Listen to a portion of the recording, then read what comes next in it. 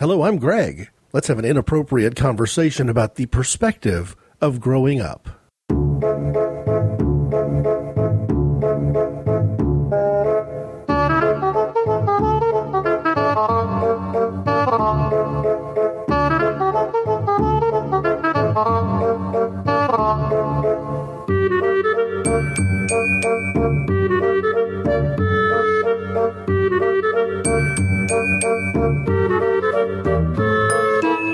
I originally wanted to call this something that just didn't flow. Things along the lines of making mistakes or just growing up. I'm going to refer to things like magazines and beer and music choices and other stuff of that nature. So I want to begin with a couple of quick thoughts. One is, I don't know if I'm going to put an explicit language tag on this yet or not, but it will contain adult ideas. So this is going to be bordering on an adult topic. For example, I don't intend to talk about mistakes sexually growing up. At least on paper, I'm not looking at that. But I will discuss pornography a little bit. So I'm going to go in a direction that, going to be a little more adult. And the second thing is, the perspective that I'm talking about has a certain religious mooring to it. And rather than cover this topic in an inappropriate conversation and kind of give the background from a perspective of Christianity, a more mature perspective of Christianity, I'm going to direct you to the website at inappropriateconversations.podbean.com. Up in the header bar, where the title of the show is, there's one little link called About, which is simply the mission statement of the show, and the other one is called Christianity.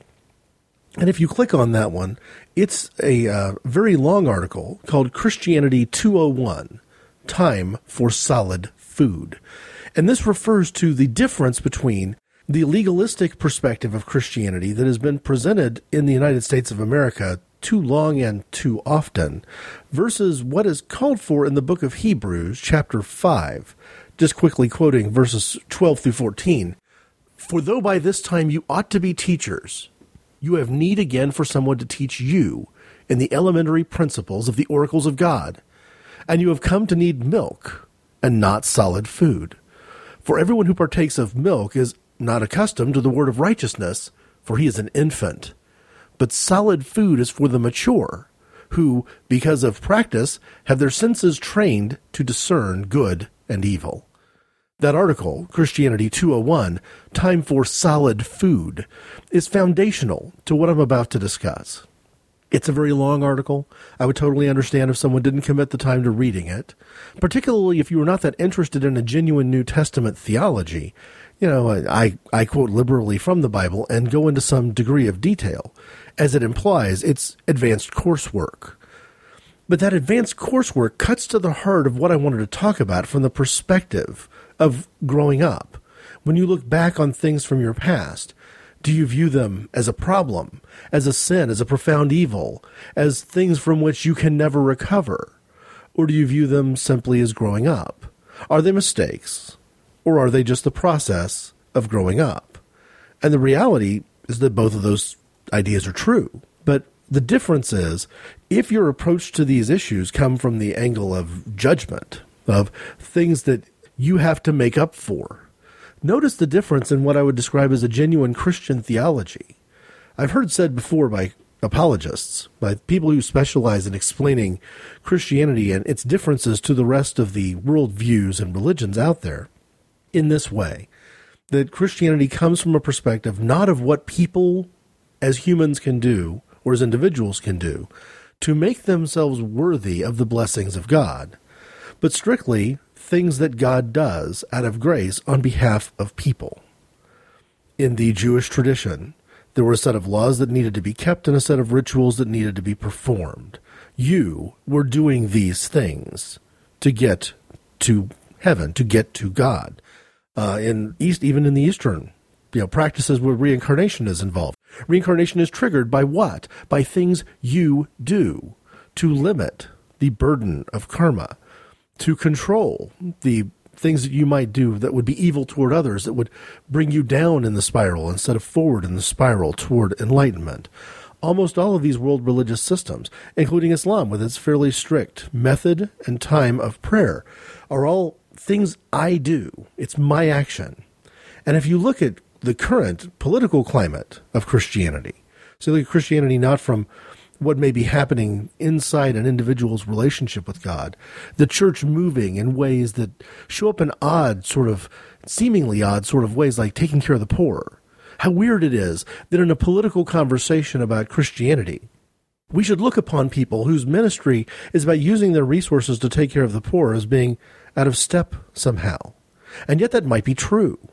Certainly there's a strand of politically active Christianity today that would probably make a quasi-theological argument that taking care of the poor is evil and wrong, despite, of course, everything that Jesus said. And if you'd like to hear Jesus' perspective, there's an article up on inappropriateconversations.podbean.com.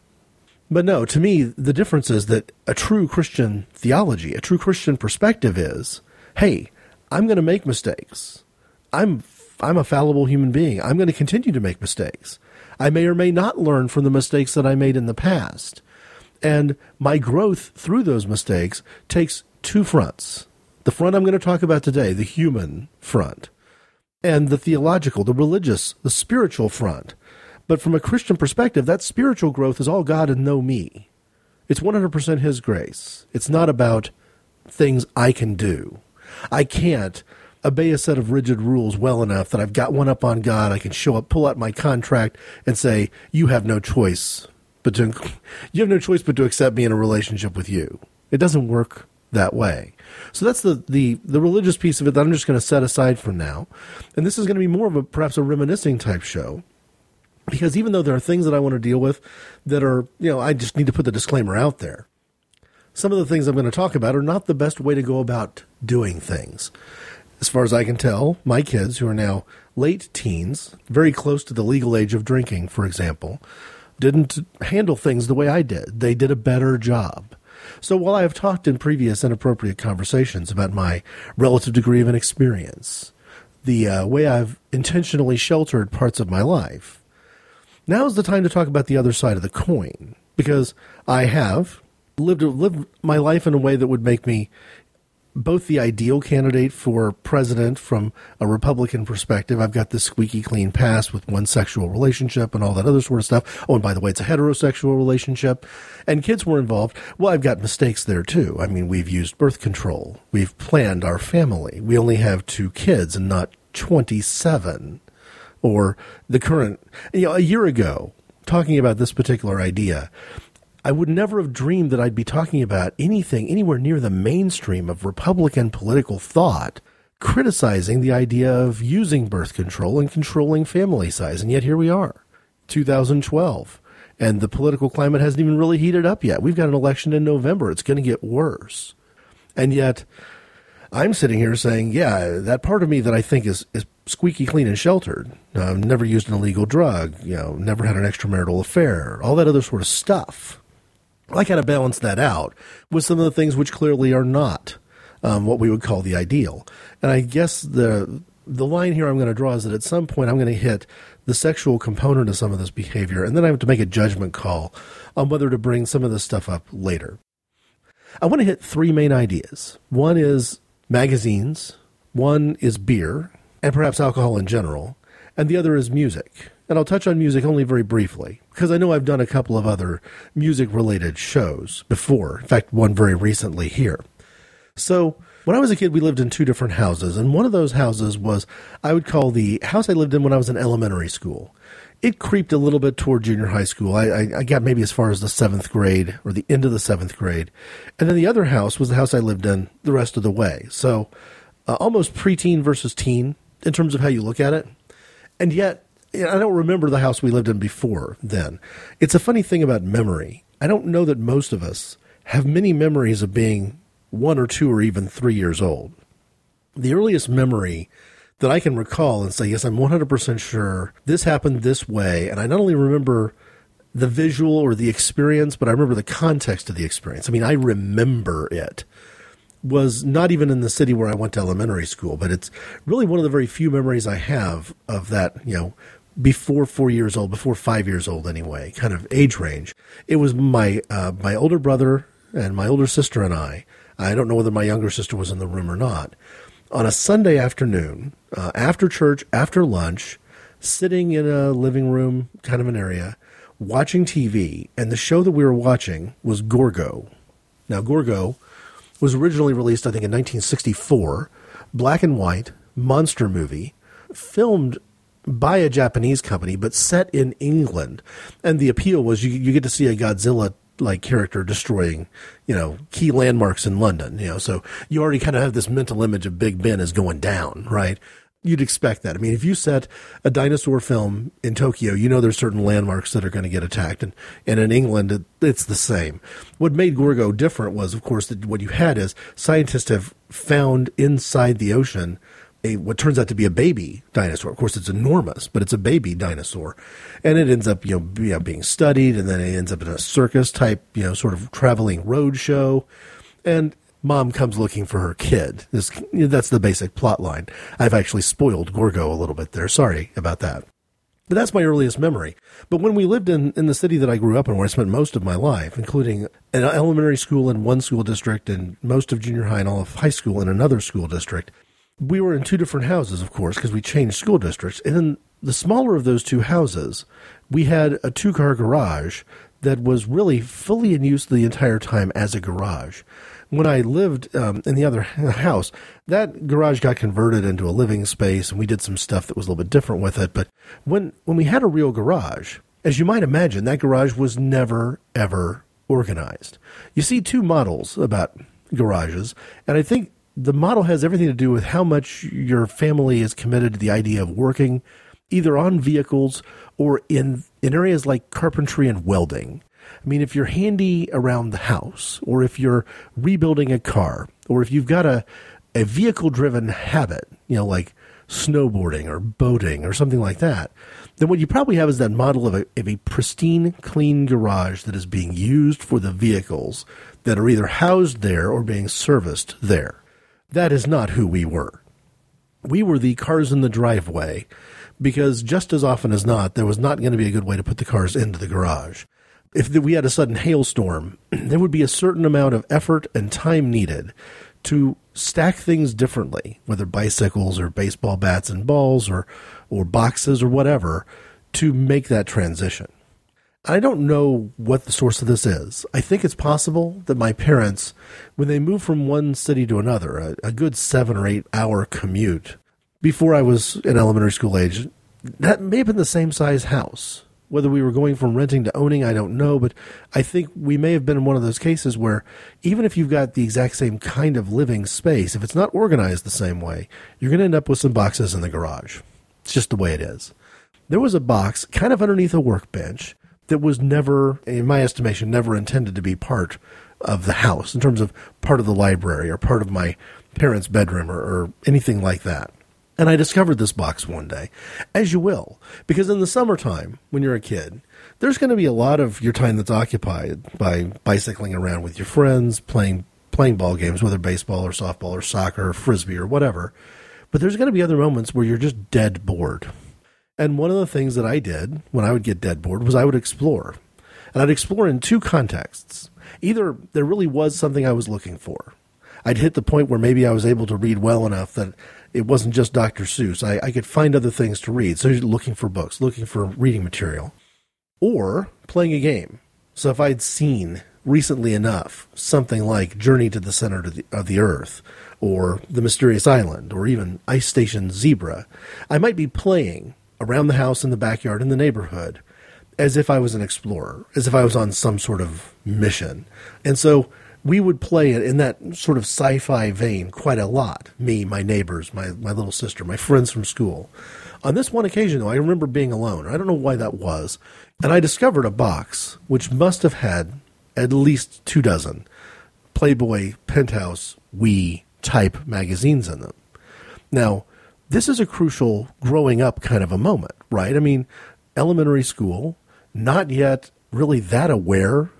I hadn't had the talk yet. I hadn't been in that class in church that I've described before, a sex education the way it probably ought to be, but the way it's not being done anymore, where somebody sat down and talked about all of the things, good and bad, or healthy and helpful, but also risky and problematic in the realm of human sexuality. That hadn't happened yet.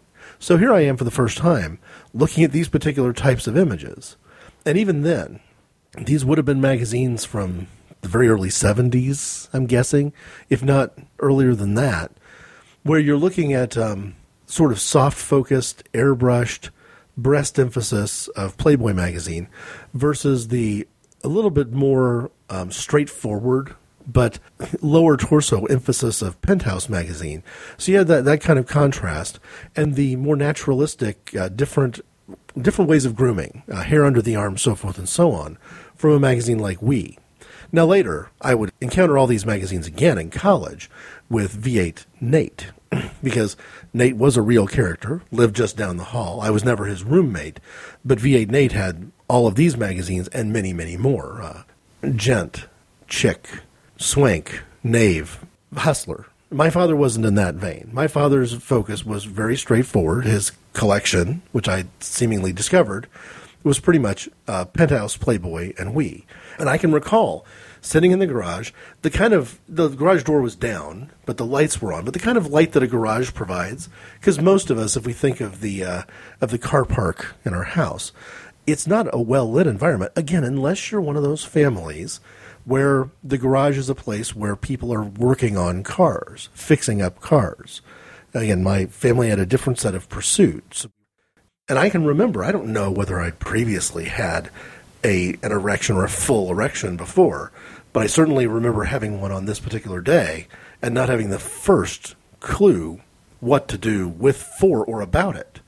And even if I'd had a clue, I don't know that would have led to any sort of, I don't know if I was at an age of sexual maturity where anything could have been done about it anyway. It was simply a matter of saying, okay, I'm receiving all of this information. This information is extremely interesting to me. I don't really feel like I need to have a conversation with my older brother about it, and I'm certainly not going to have a conversation with my older sister or my mom, and I'm not ready to have a conversation with Dad. This is, after all, me snooping around his stuff in an otherwise innocent context. I wasn't going to look for the girly magazines. I simply stumbled upon them. And yet, for the first time, at a fairly young age, have connected with the brain chemistry response to that stimulus, which would then later lead to me figuring out, well, okay, what was attractive about the used bookstore for me versus the used record store? Because beyond any doubt, my attitude was, if one of those two places had to go completely out of business, which one would I have kept? And I've probably made that clear in the most recent inappropriate conversation. I would have kept the used record store. That was where I really had my passion. That was where my interest lied. But there was one thing about the used bookstore that was very, very interesting to me, and I don't know that this is necessarily as true today. Today, the used bookstore, at least the ones in the cities where I've lived recently, perform the function of trying to maintain things that have gone out of print. So they've tried to keep up with the publishing industry, and their focus really has been about books. But back then, the used bookstore had as much to do with magazines as it did to do with books. And if you wanted to see naked breasts, you certainly could go in the National Geographic direction on any National Geographic issue that was dealing with a focus on Africa and a focus on people at the same time. But not only did the used bookstores that were close to me have a section of used magazines available to buy from the National Geographic perspective, they also had Playboy and Penthouse back issues, used copies of those magazines available to buy as well. The thing is, this was America that was coming out of the sexual revolution in the late 60s into the me generation of the 70s, and in this case I mean me in every sense of the word. A very self-controlled, auto-directed approach to sexuality is represented here in this branch of the publishing industry. It's around 1973 or so, give or take, where the U.S. Supreme Court, of course unbeknownst to me at the time, but the U.S. Supreme Court had ruled that there was a place where pornography would be okay. So you had book publishers and movie makers beginning to push this dial and kind of find out with the U.S. court systems where those limits were. In other words, this is before Ronald Reagan's America, where you would suddenly see this puritanical shift. It was also before Jimmy Carter's America, where even if Jimmy Carter had not gone on a witch hunt against pornography, the way Reagan did later in his term, Jimmy Carter was certainly somebody who would have advocated for a much more chaste approach to sexuality. But I found, in my own garage, some of the first mental images. And I've got to tell you that whether this is good, bad, or indifferent, whether this is a mistake that I should be ashamed of or whether it's just growing up, I have a mental image of at least one of those women from my father's box in the garage that has stuck with me to this very day. And that's perhaps a cautionary tale. And I took it as a cautionary tale. Because again, in my early teens, I guess would be the way I would word it, before I was old enough to drive, I just needed to be old enough to ride a bicycle to the used bookstore. Because the person running the used bookstore seemed relatively indifferent to any of the ideas of age. There was no ID being exchanged there. So if you wanted to go in and buy a backdated copy of Playboy or Penthouse, you weren't going to get any flack. I got the impression that these stores didn't buy something that they wouldn't be willing to sell to anybody. There was no back room with a special collection. I'm just talking about straightforward, what we would now consider to be the mainstream side of this sort of, naked women in pictures industry, where I'm assuming lately it's much more colorful than that. It certainly was in V8 Nate's dormitory room, more colorful than that. But at this stage, I know that I've accumulated some of this stuff. And very recently, somebody put a post up online that I saw and was very amused by because I thought it was the perfect question to ask for this particular topic. If you're somebody who owns a vibrator, how exactly do you go about the process of disposing of it when you're done? There's no market for used vibrator. The way there, at least back then when I was a kid, there would seem to be a market for used pornography, for want of a better word. You would see, and you may still even today if you went to look at a big used bookstore, a bookstore with a good inventory, copies of The Happy Hooker or almost anything that was written popularly at the time by people who were writing sexually oriented memoirs, for example. And I wouldn't see this as any different than that. So to me, there was this market. But once you accumulate pornography, especially now in the post-Reagan backlash era, how do you get rid of it? What do you do? To me, there isn't a used bookstore in town that I can think of that if you had a stack of a dozen magazines you wanted to dispose of, where would you go with them? How would you get rid of that? I had to make that decision because some of these things which were given to me, my people like V8 Nate and other college roommates, things that I'd accumulated over time, and then at some point I remembered, before my kids were old enough to be in elementary school, that I was about to be in the same situation that my father didn't know he was in. I was about to be the person who had this box of magazines somewhere in my house that at some point my son or my daughter were going to end up encountering. And how do you deal with that? And I sort of had to make a decision that I wasn't going to be somebody who was going to be in possession of this kind of archive. Now, in the age of the internet, it's sort of a foolish notion to think that you can wall off these kinds of images, because if you have a computer in your house that's hooked up to the internet and you don't have a fantastically effective net nanny, well, the same risk is there. But there was something different about knowing that those were my father's publications. It wasn't just something online or something in the library. It was my father's publications. And that was, I don't know, on some level it feels like that was problematic. I decided I didn't want to be that guy, being the one who essentially exposed my kids to that particular form of quote-unquote art. So I disposed of them.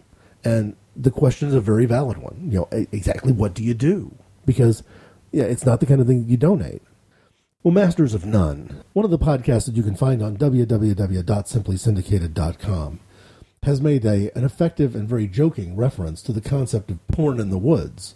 And I think that it's probably true that when we were little kids, that is how you would dispose of something like this. If you hit the same sort of decision point that I'd reached, where I said, I don't want to be the person who's collecting this particular set of reading materials. If my kids want to read something that's too mature for them, I'd rather it be something that actually has weight and gravity to it. James Joyce's Ulysses, The Brothers Karamazov by Dostoevsky, something like that. That's different, right? Well, maybe disposing of it was just taking it out to the woods somewhere and burying it under some leaves, because they've got a joking website, but a real website, and porninthewoods.net, porninthewoods.com, something like that, where they visually depicted that same concept of being a kid and being out and riding your bike somewhere or wandering through the woods somewhere and finding somebody's old men's magazine. In my case, I chose a different approach. There was an adult bookstore somewhere in town. I took the things that I didn't want in my house anymore, put them in a trash bag, and put them inside their dumpster. Seemed like the most appropriate dumpster to put that material in. I wasn't even comfortable, honestly. Wasn't even comfortable with that particular trash bag sitting in my own trash can at the edge of my own particular driveway. Of course, none of that was illegal. I don't know if today there wouldn't be some sort of hullabaloo over the kids finding the magazines, but, I definitely back then, nothing in that situation was illegal. It was nothing particularly, in my mind, legally pornographic about Playboy magazine. And again, we're talking about the very early 70s, maybe even all the way through the late 70s, if you're including things I would have accumulated on my own by riding your bike to a used bookstore and buying a magazine. I just don't know that the law was Reagan-esque at that point in time. But if you hit the age of 16 years old and you're finally able to drive around on your own, and you have the freedom of motion from the perspective of being able to go to a convenience store with no one in the car with you, it was still then illegal for a 16-year-old to buy beer. And yet, that's the other kind of key sort of question mark about, if I wouldn't want my kids doing what I did, it's probably a mistake. And yet this is how I grew up. So here in a minute, I'll talk a little bit about beer. Masters of None. Hey, it's Jay from Masters of None, inviting you to check us out. We're the comedy podcast that doesn't suck, except for art. And Mike. And Art. Totally. Dicks. Check us out at mastersofnoneshow.com. When you're 16 years old and you've got a car and you drive up, especially if you're a bigger than average guy, it may be possible to walk into a convenience store, pick up a six-pack, and purchase it and go. Back then, again, same time period, we're dealing with the very pre-Reagan era or the very early part of the Reagan era. You're not going to encounter a lot of resistance to that, not like you would today. Mothers Against Drunk Driving existed as an entity, but I'm not 100% sure I knew who they were at the time. But even if you had large chain stores, large chains of convenience stores, with unified personnel practices and unified company policies that had on its own decided that they were going to be very careful about how they distributed alcohol, because the law was clear. There wasn't a need for a new law that says, hey, here's the drinking age. In the state that I grew up in, 18 years old was the legal drinking age for what we would call 3.2 beer, a very watered-down beer. And when you think about, well, what is 3.2? You're thinking about most of the things that are produced by Anheuser-Busch, at least back then, or by Miller Brewing Company or any of the other Milwaukee brewing companies, your Schlitz, your Old Milwaukees, your Pearls, all those sort of beers. Now, I'm so comfortable and fluent discussing beers of this ilk, brands like Schlitz and Old Milwaukee and Natural Light, because that's what I could afford. Because the number one thing that prevented me from doing any sort of experimenting with drugs was money. I had an ironic conversation with an executive maybe 4 years ago.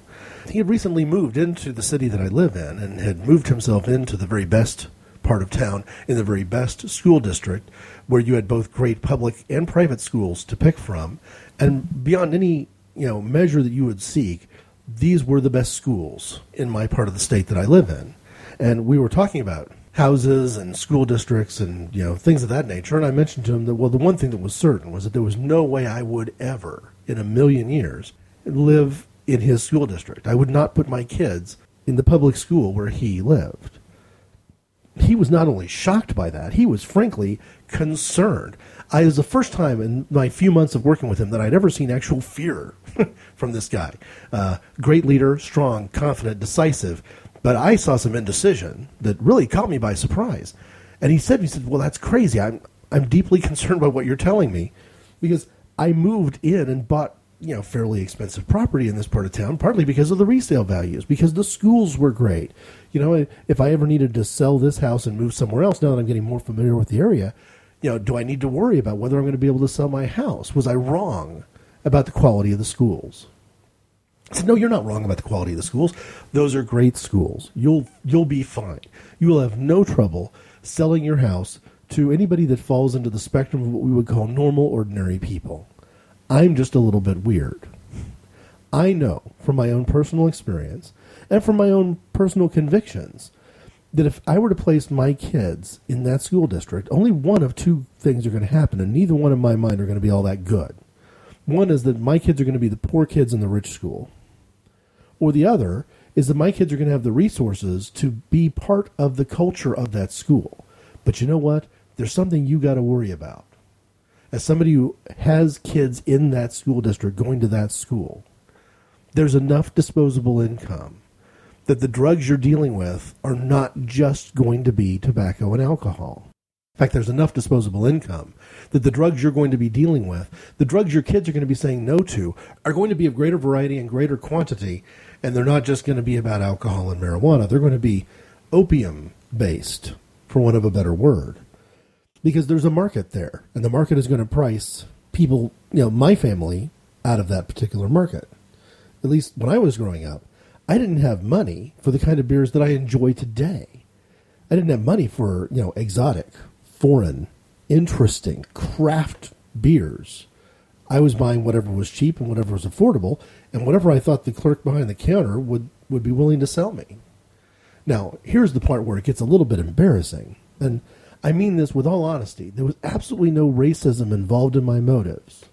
But after the first time of being turned down at one of the major chains, being turned down at the kind of convenience store that I would go to for gasoline or a candy bar or a soft drink, I figured I needed to go to different convenience stores than the ones that I would normally traffic, for want of a better word. And they needed to be a combination of close enough to my house that a trip to the convenience store wouldn't take a long time.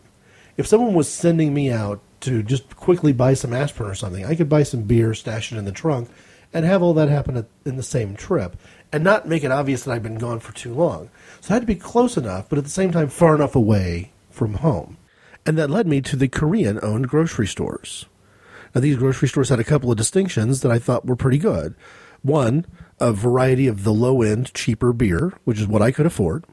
And the other, almost never IDing anyone. Now, again, it would be probably racist of me if I had gone to these stores because I thought I could trick people of a different culture into thinking I was older than I was.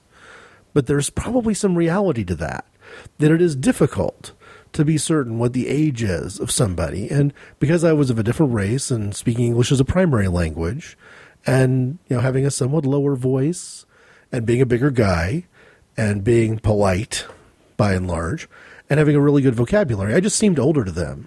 And once you've successfully bought from every member of the family once, you become 18 years old. You become, in their minds, old enough because you were old enough the last time, and they don't want to be the kind of businessman who would break the law and sell beer to somebody underage, so they tell themselves that you're older than you are without you ever having to produce an ID confirming or denying it. I never held a fake ID.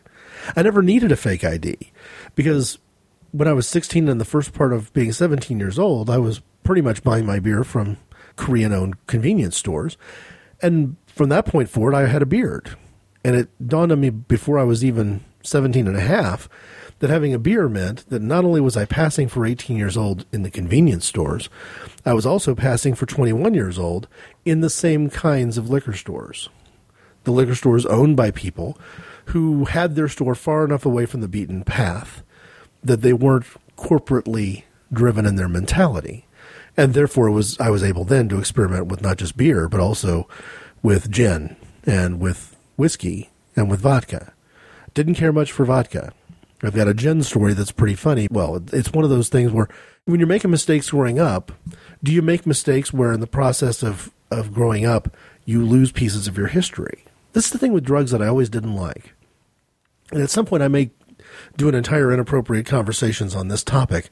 When I feel that I've been a little bit too liberal in my thinking, I'll shift strongly conservative. And what that's going to sound like is my way of just saying, hey, I've never met anybody who used a lot of drugs, who had the benefit of that mind-expanding experience, who could take me there. It seemed like people talk about it all the time as having the big insight and the whole Timothy Leary notions of LSD usage and all that other sort of stuff. But it never seemed to me that I was getting those insights shared with me. To me, you're going to get much bigger, better insights shared with you from somebody who's made a deep dive into literature than you are with somebody who's made a deep dive into the drug culture. And that was sort of my perspective on that. Because obviously when you've blacked completely out, you don't have the ability to share with people what that experience was. You may not have the ability to share with yourself what that experience was. And yet that's true of alcohol. as a drug, just like it's true of any other drug. And I do remember at this one party where I was helping out with the band, I was doing some things, I was moving some stuff around, kind of being a roadie, for want of a better word. Volunteer roadie, seemingly. But the payment for me was in gin. And again, being too stupid at the time, too young, too immature to know better, the bottle of gin that I was given, I couldn't have been more than 16 years old. It might have been less, actually, than 16 years old. I didn't know what to mix it with. I mean, and even if I had the wherewithal to put together my own gin and tonic, I would not have liked tonic water enough to make that work. And I certainly didn't have the means of gathering together the materials to make a proper martini or a proper Tom Collins. I was just drinking Tanqueray straight from the bottle. But I was drinking Tanqueray straight from the bottle at the same pace that I would have drunk slow gin. Because the only gin that I'd ever had in my life prior to that was the liqueur, was slow gin. Well, something like slow gin is a bit like a fruity schnapps. You can drink that straight from the bottle. You can drink, more of what's in the bottle without, taking on too much strength. You're talking about something that's probably more like 40, 50, 60 proof. Here I'm dealing with 80, 90, 100 proof gin and drinking it in the same quantity and drinking it straight and doing my best not to show that this is a hard thing to do in terms of the feeling that you get going down your throat. Because it was pure gin. It was a pretty good feeling once it got into your system. But too much, too fast caught up to me on that particular night. And even though I had a ride home, there was no drinking and driving involved, I passed out. I had never at any point before, in my experience, blacked out. Because although you can drink too much 3-2 beer, and you can lose consciousness drinking 3-2 beer, when you do it drinking 3-2 beer, you're getting there because it's such a watered-down version of what we would call beer that you're going to be full before you get there. You're going to have those warning signs. But with straight gin, you're going to get there before you know it. And that's exactly what happened. And in this case, I remember I wasn't passed out on the floor, people calling the paramedics. I wasn't in any medical danger as far as I could tell. In fact, it's not passed out at all. The proper term would probably be blacked out because I was still moving around. And I don't know how much time I can't account for. And I still to this day don't know what happened. This is at a party. I don't know where the parents were. It was some other kid's house, but we had a rock and roll band playing upstairs. I was upstairs with the band most of the time. But at one point, I remember waking up in the hallway, close to the stairs, but still upstairs, far enough away from the band that I could hear people speaking to me. And I had a woman, well, not a woman, a high school girl, face to face with me, calling out, asking if I was okay. She didn't know my name. She wanted to know if I was okay. Can I hear her? How many fingers am I holding up? That kind of thing. It was like being a player with a concussion sitting on the bench talking to the medical staff. I was sort of coming to. If it was a Gilligan's Island episode, you'd have the screen getting all blurry and squiggly and sort of fading back into focus as I was coming to. And behind her was one of the football players, who were both of them a couple of years older than me. So I'm maybe a freshman in high school, and we're dealing with juniors and seniors. I snap to attention, I start answering questions, and you can tell that the guy is a little bit angry. He's not happy with me. Whatever I've done has been a problem for him. And I got a sense from her that she was somewhat more sympathetic, and that did nothing for me. Because, again, my experience earlier with these particular magazines was that I was much more responsive to the women who had a great deal of curve to their appearance, and was perhaps somewhat slightly less interested, although, let's be honest, still interested, in the ones who were rail thin. So in other words, if you go back to the culture of the 1960s and say, okay, well, would you have been more interested in someone like Twiggy or someone like Jane Mansfield, Marilyn Monroe, Anita Ekberg? And definitely the latter. I was looking at somebody who made Twiggy look fat. So although she had a boyfriend and she was seemingly popular among the older people in high school, she's not my type at all. So the fact that she was being very sympathetic with me and very worried about my health didn't really ring my bell. It was nice to see that, somebody was interested in my well-being. And so I came to and I said, I think I'm okay. I'm going to be fine.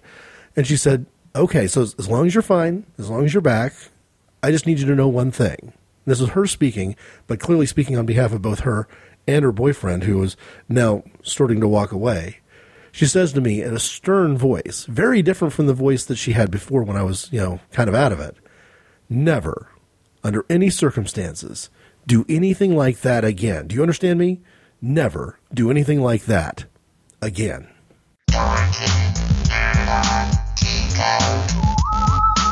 Nerd Hurdle, where every week Jacob and Mandy will help you navigate the labyrinth of nerddom.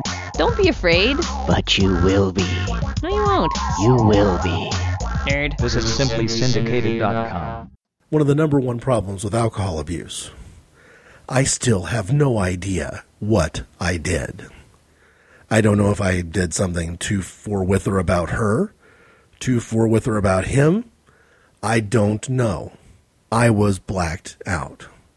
My assumption is, and it's just an assumption, it's just a guess, that I was probably realizing I was in over my head, realizing I needed a place to sit down, a place to lay down, whatever, and maybe I wandered into a bedroom or someplace like that, and maybe I wandered into a bedroom that they were using in the wrong way and at the wrong time. But I don't know. It's the best guess I have for what would make him so angry and her so weirdly compassionate at once over this kid who had too much to drink, a kid who shouldn't have been drinking at all. But then again, none of us at this party, high school aged, should have been drinking at all. What we were drinking was age 21 and older, for the most part. Most people were. And if I had walked in on them in a bedroom in the house, my guess is that, again, now as a parent from my own perspective, I wouldn't want one of those parties in my house. I wouldn't want the party I went to happening in my house. And if it were, I wouldn't want anybody in my bedrooms. And if some idiotic drunk kid who was blacking out and spacing out broke it up, I'd be in some way kind of weirdly appreciative of that. I'm not sure. I've never been the guy or the girl in that situation trying to sneak off into somebody else's bedroom at a party before. That's just not the way I've lived. So I've made some mistakes. I tried to learn from those mistakes. And I believe I'm a parent who's got some kids who certainly have not used alcohol the way I did. I don't believe have encountered pornography, at least not in the way I did, not in the family's collection of pornography. My kids are pretty well adjusted. I believe they know that they live in a family that has a mom and a dad who have a great relationship with each other, who still value each other's private time and value it a lot. But we have drawn a pretty clear border around where the lines are, and pornography had no place to play in that border. And beer and alcohol would have been a problem or a distraction either for me as a parent or for them as kids. Think about it. In today's middle America, if you're a parent who hosts a party where you invite your kid to invite their friends over and their friends come over to your house and alcohol is served and somebody gets pregnant, you are probably going to get sued and you might even go to jail. That's a good example of what I mean by what it means to say, are you just growing up? Or are you just making a mistake? As a kid, I think you're just growing up. That same situation when the adult role is measured, well, in that case, perspective has to tell us that that's a very serious legal mistake.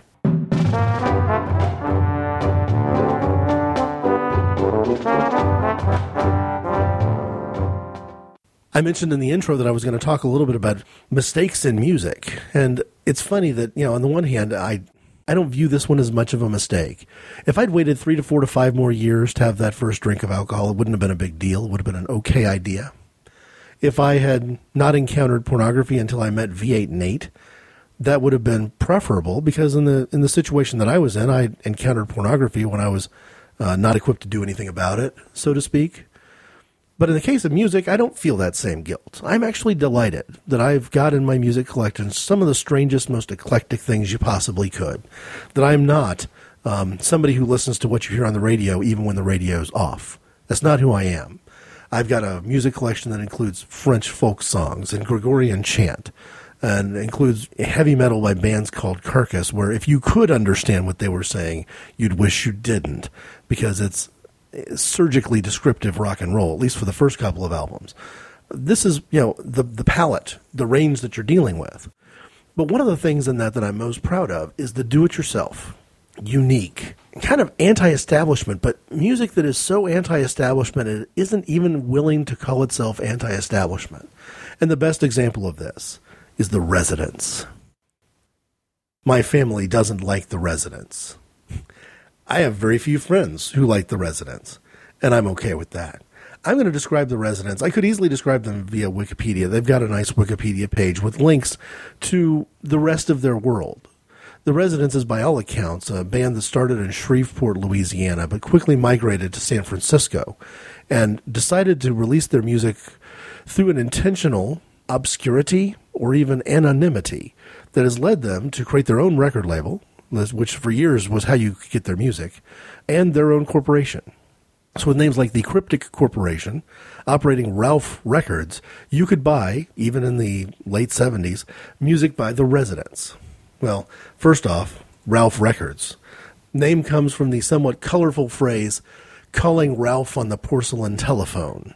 In other words, they chose the name Ralph Records for the same reason they could have easily chosen the name Buick, and by Buick I mean Buick. Although the car company, having trademark, was a little bit more protected than somebody taking advantage of the pun of Ralphing all over the place. This is the nature of this particular band.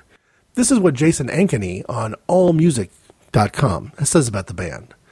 Over the course of a recording career spanning several decades, the Residents remained a riddle of sphinx-like proportions, cloaking their lives and music in a haze of willful obscurity. The band's members never identified themselves by name, always appearing in public in disguise, usually tuxedos, top hats, and giant eyeball masks. I'm not making this up either. Jason is not making this up either. And refusing to grant media interviews, drawing inspiration from the likes of fellow innovators like Harry Partch, Sun Ra, Captain Beefheart, and others. The Residents channeled the breadth of American music and Americana music into their idiosyncratic, satiric vision. He goes on to talk about their musical instrumentation is very simple. You have a lot of the one-hand keyboard kind of going on in terms of it, connecting the music of the Residents to the music of the Fall. The last handful of Fall albums have included a lot of what I would call one-hand keyboard, because you can play keyboard on a rock and roll album in a couple of different ways. You can go 100% Rick Wakeman, play 5 keyboards at once, perform music that even some classically trained musicians would struggle to imitate. Or you can use the keyboard more like the Cars would, where the keyboard is simple, straightforward, and driving either the melody or the primary harmony. But when you're talking about the Residents, even the concepts of melody and harmony don't make sense. They're dissonant by design. And this is one of the things that made them, for me, one of those growing up moments.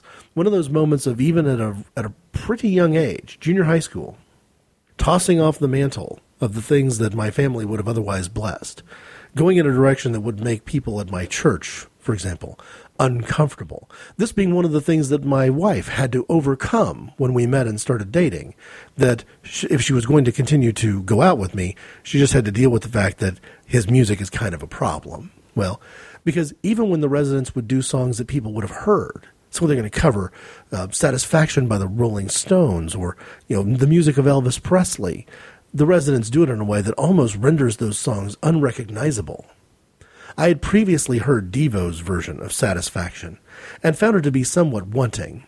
And the difference, though, is that if you go from the Rolling Stones or like an Otis Redding version of the song Satisfaction to Devo, and you feel like that's a journey where one of them is rock and roll and the other one's not rock anymore, you can measure the distance of that journey and cover that entire distance again before you get to the Residents version. The first album that I bought by the Residents, still one of my favorites, in fact, both conceptually and in terms of execution, is Commercial Album. The idea behind the Residents' Commercial Album was that there were going to be 40 songs on it, 20 songs on each side, each exactly 1 minute in duration, and very short, quick ideas. I mean, your musical idea has to be straightforward and to the point, because you only have 60 seconds or 59 and a half seconds in which to do it. When I first heard the album, what attracted me to it was first you had reasonably good cover art, where you could see the tuxedos and eyeballs were part of it, and it was sort of upside down and twisted, and lots of songs meant that if an idea was going to be a bad idea, it would be over before you knew it, and if an idea was going to be a good idea, it was easy to experience repeatedly. But I had first thought that they were taking a good but cheap pot shot at radio by making the songs short and making them all the same length. I thought that they were talking about commercial as in commercial music. But what they really meant was literally commercial in terms of the length of the song being that standardized 1 minute of quote-unquote airtime. And here's the irony. Because the residents could not get their music played, it was too weird. It was too different. It was too controversial. Because they couldn't get their music played on the radio, they put out this commercial album where they were going to then use those lengths of songs to buy airtime to play their music on the radio as if it was commercially purchased airtime. Cryptic Corporation advertising the new album on Ralph Records by the residents, buying a slot, and getting on alternative rock radio that way. They were told that they weren't allowed to do that because they were buying the ad and paying for it, it amounted to payola. The ironies abound here that a group that couldn't get played on the radio because of all sorts of quote-unquote legal forms of payola, the control that the major record labels have over the airwaves, for example, they were then being, conjoined against doing it in what should have been the legal way. I ought to be able to buy advertising time and advertise anything I want to, even if it's a song called Die in Terror. Just to quickly hit on a few of the things that make the Residents interesting on albums that they've released. Eskimo, a largely instrumental or instrumental/tribal chant, kind of a Nanook of the North almost piece of storytelling. The lives of native people in the Arctic region, so to speak. Their album Unavailable, which ironically I have now, they'd originally made the album, recorded Not Available as their second official release, but their plan was never to release it. They thought that if they could make the album, actually record the songs, and keep it completely under wraps, its anonymity would make it a better work than it ever could be if they put it out. And having heard it, I think they're probably right. Third Reich and Roll is an album that people may have seen or heard from before.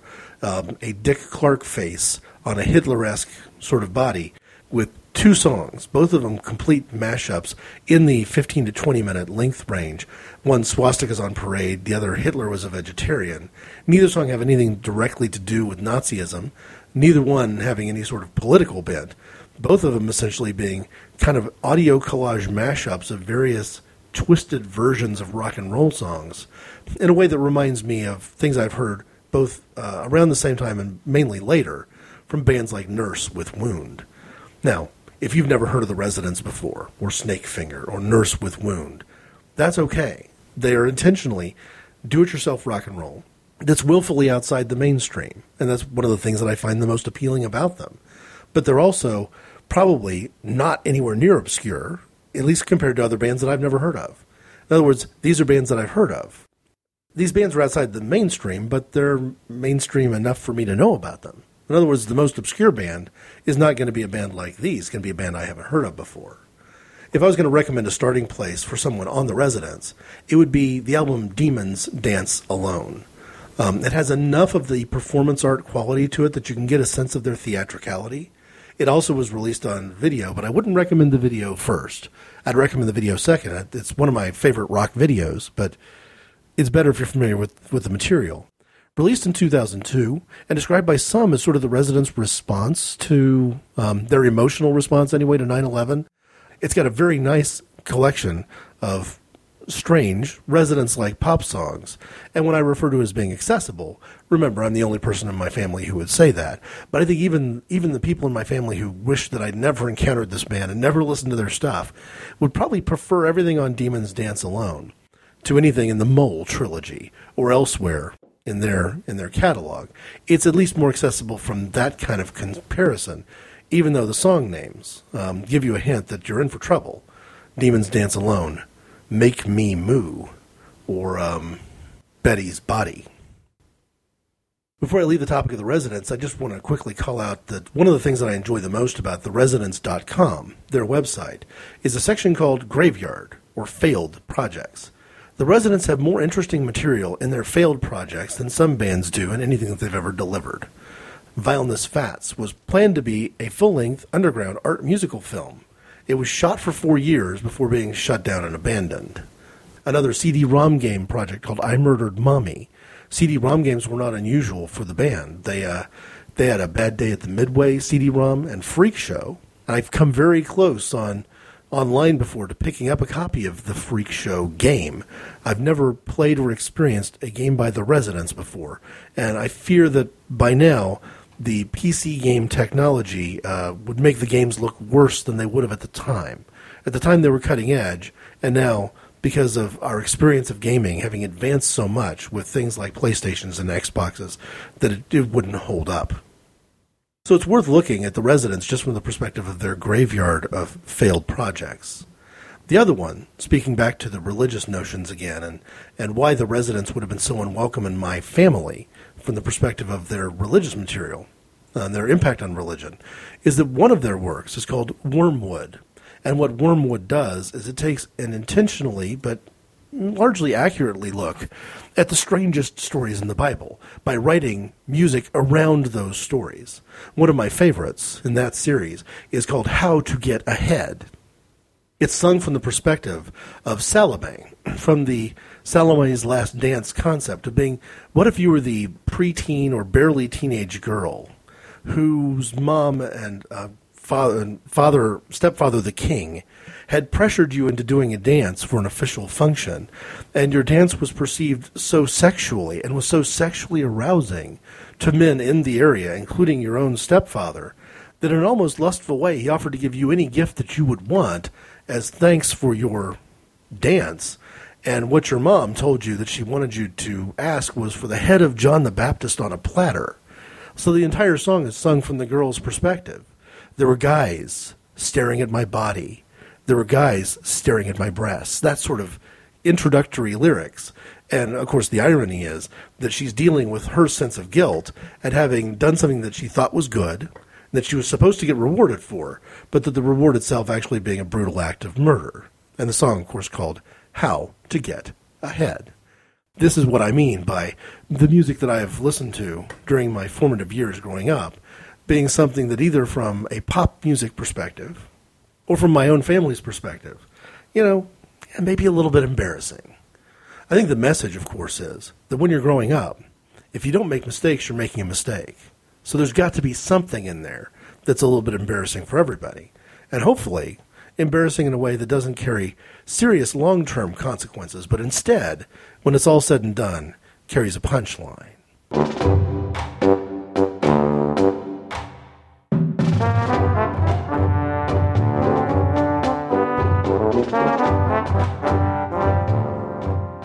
If things go according to plan, I want to talk a little bit about parenting again next week. And not from the perspective of how I grew up and mistakes my parents might have made or things that I learned from and tried to do differently, but from the perspective of how it is that we interact with our kids. Does it make sense to speak to your kids in more mature ways than they're ready for? Or does it make sense to keep everything a googly-boogly kind of a talk? So there may be a second piece to this, which once again focuses on the question of parent and child relationships.